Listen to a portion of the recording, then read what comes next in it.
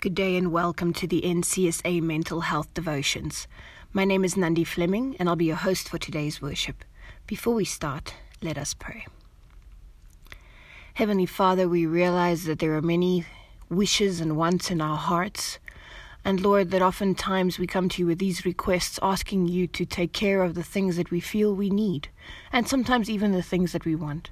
But Lord, I realize that sometimes we don't know what's good for us. Sometimes, Lord, you have a reason why you answer no and why you say not now. And Lord, I pray that as we learn today, that we will realize that we can trust your judgment because you can see the future unlike we can't. Lord, bless us now is my prayer in your name. Amen. I'd like to read for you for our verse today out of the book of Psalms, chapter 20, verse 4. It says, "May he grant you your heart's desires and fulfill all your plans." The title for my talk today is, "Be careful what you wish for. It may not be what you expect." So I once heard someone say, "I'm so thankful that I didn't end up with what I thought I wanted."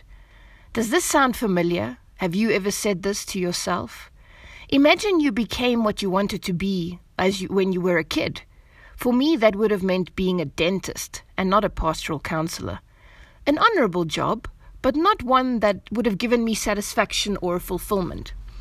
Imagine you ended up marrying, your childhood crush or one of your crushes. Do you think you would be happy today? I personally am happy that those wishes of mine did not come true. The saying, "Be careful what you wish for, you might just get what you ask for," it rings true in all of these scenarios. And there are a few reasons why we should be careful in what we ask or what we wish for in life, what we pray for even, because we have to make sure that it is what we really want. So there are certain reasons why we have to be careful. And the first one I want to share with you is that the reason we need to be careful what we wish for is we don't always understand what we're asking for. And we don't realize that the end results of what we ask for will actually be bad. Not understanding the implications of what you ask for can get you into a lot of trouble. And life can change drastically if we get what we want. A biblical example of people who did not understand what they were asking for is demonstrated in the story of James and John, the two brothers. And you can go and read the story in Matthew chapter 20, verse 1 to 23. The Bible tells us what happened. It says that the mother of James and John, the sons of Zebedee, came to Jesus with her sons. She knelt down respectfully to ask Jesus a favor. "What is your request?" he asked her. She replied, "In your kingdom, please let my two sons sit in places of honor next to you, one on your right and the other on your left." Now this seems like a good request, an honorable one even. But Jesus answered her by saying, "You don't know what you are asking. Are you able to drink from the bitter cup of suffering I'm about to drink?" "Oh yes," they replied, "we are able." So my question is, what exactly is Jesus cautioning the sons of Zebedee against? What is this cup that Jesus asks them, can you drink it? What is he about to go through? And who will be beside him on his left and on his right? The Bible tells us that the bitter cup that Jesus was about to drink was the fact that he was going to be crucified very soon. And by James and John's mother asking Jesus that they would sit on his right and his left, she is asking that they would be crucified next to Jesus on his right and on his left. So it's clear that neither her nor her sons understand the implications of what they are asking for. So Jesus ends up saying, "You don't know what you're asking for." He basically says no. He says it's not for him to decide who will be sitting on his right and on his left. The problem is that the reason we tend to ask for these things is because we believe that what we wish for is actually good for us. You see, we imagine that if we get what we ask for, then it will be good for us and that we will be happy. But the truth is that we never really know what's best for us. We can't always see the implications of what we ask for. Or sometimes we see these implications, but we try to ignore them. We pretend that somehow those implications won't come true for us, even though they've come true for many other people. But you see, the truth is we can't be 100% sure of what the outcome of our wishes will be, or how they will affect our lives or others' lives when they come true. And when God says no, it's usually because he understands the implications behind what we are asking for. But you see, for some of us, we are stubborn. When God says no, we tend to make our own way. We tend to try and find a way around the reality of God saying, this is not for you, my child. And we try to make our own ways. And the Bible says we need to be careful of doing this. Ephesians 5 verse 15 says, look carefully then how you walk, not as unwise, but as the wise. The Bible here is telling me that we need to be wise when it comes to the decisions and the things of life that we think we want. We need to be wise like serpents and harmless like doves. We need to be able to say and to reason from cause to effect, to say, if I get this, how will this implicate my life? Will it be good for me? Will it be good for the kingdom of God and for my family? And if it is not, we need to be content with the answer of, no, this is not good for you. An example of where people tend to go and make their own way is demonstrated by a story told of a woman who prayed for a husband who is more successful and financially secure.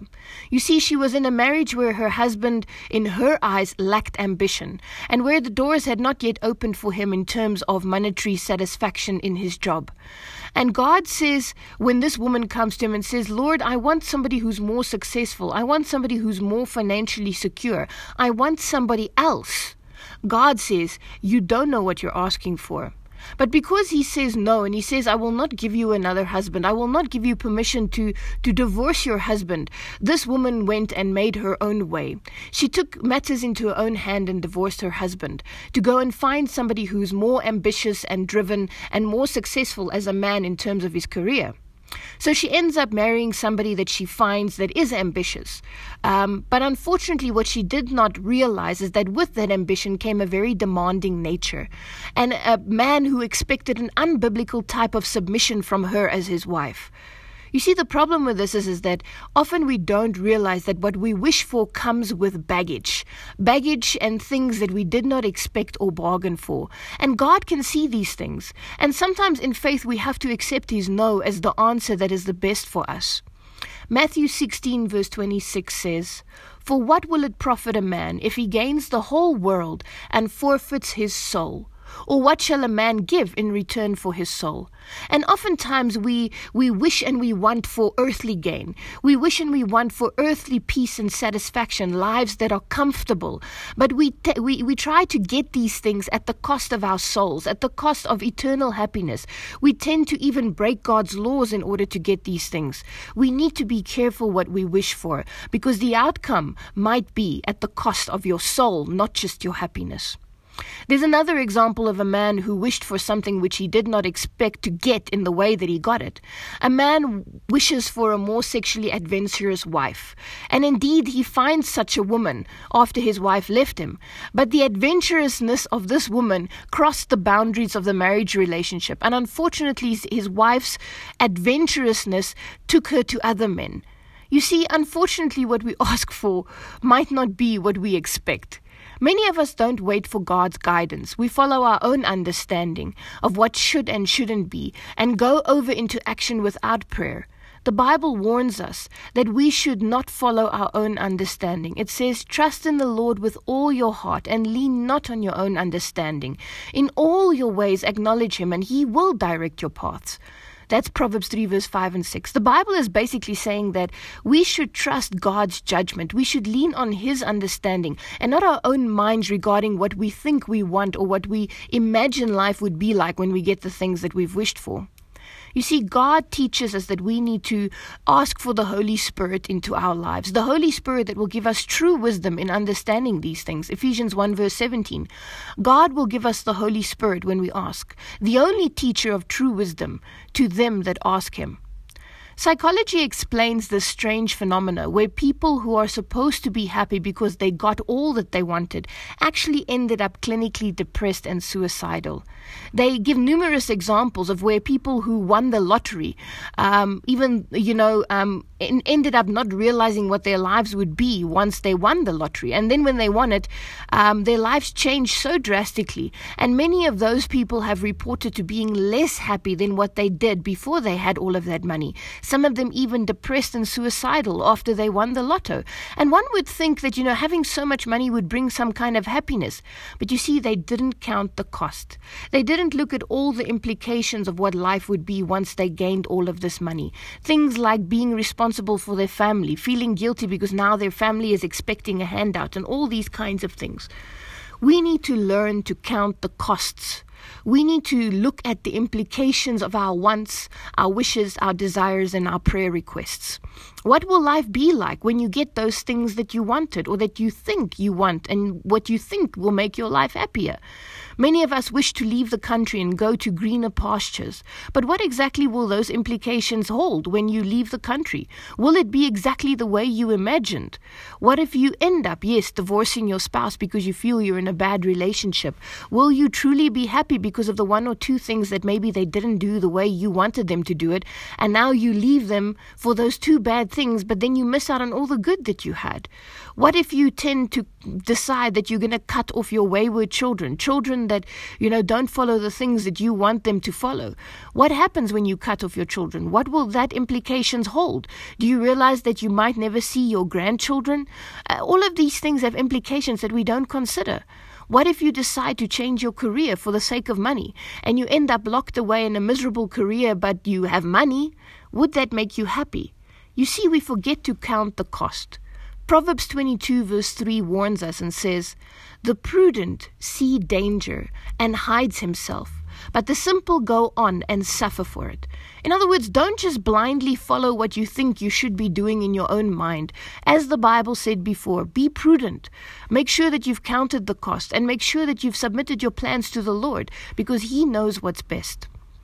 One person explains how her adult life was spent in anticipation of retirement. She wished for the day that she no longer had to work, where she could spend all her hard-earned money by traveling, by being with her family, and doing all the things that she never could do while she was employed. But it never occurred to her that once she got to that point in her life, that her parents would have died. And that at that age she would be too tired to do all the traveling that she'd put off until then. And that her lack of hobbies would not allow her busy mind to stay unoccupied, but that she would wander in her thoughts and in her mind because she had nothing to do. Retirement, when she came to that age, was not at all what she had imagined. And most people believe that they would be happier once they get what they desire.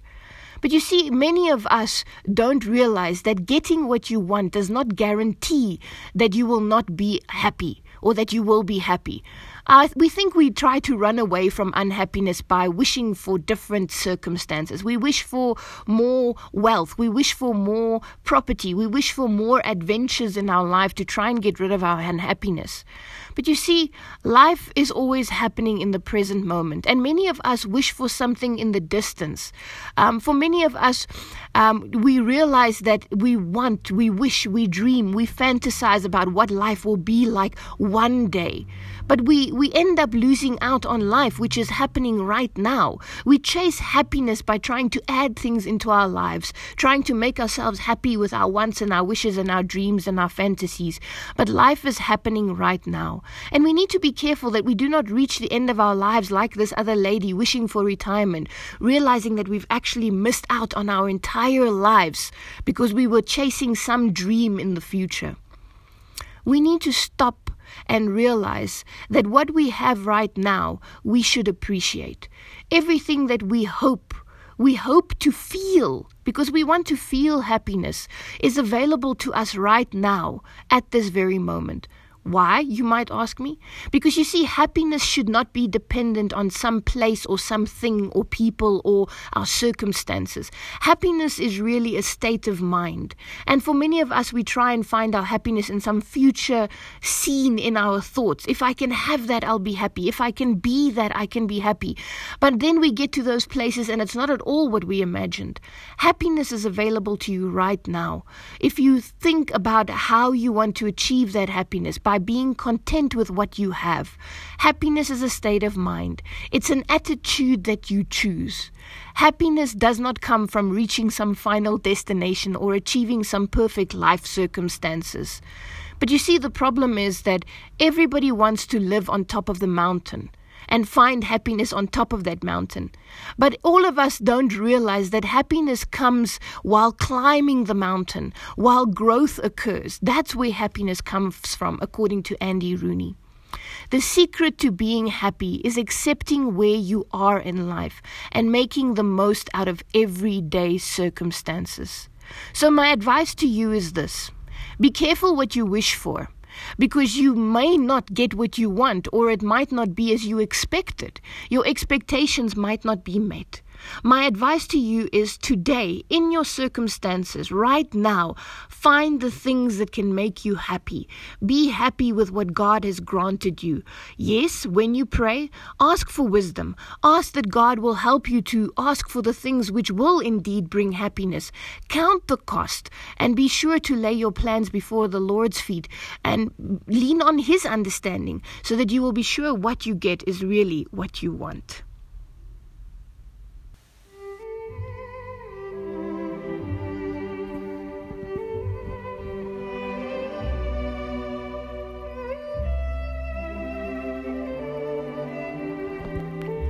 The Pastoral Counseling Department of the NCSA invites you to join our daily mental health devotions. You can subscribe by WhatsApping the word YES to +27 83 658 4296. Broadcasts will be sent out directly to your phone each morning at 8 a.m. Topics are centered on biblical and psychological guidance to achieve good mental health and a balanced lifestyle despite the trials and crises of life. If you are interested in receiving these daily WhatsApp audio devotions straight to your phone, then WhatsApp the word YES to +27 83 658 4296. And now, may your darkness turn to light as the Son of Righteousness rises with healing in His wings.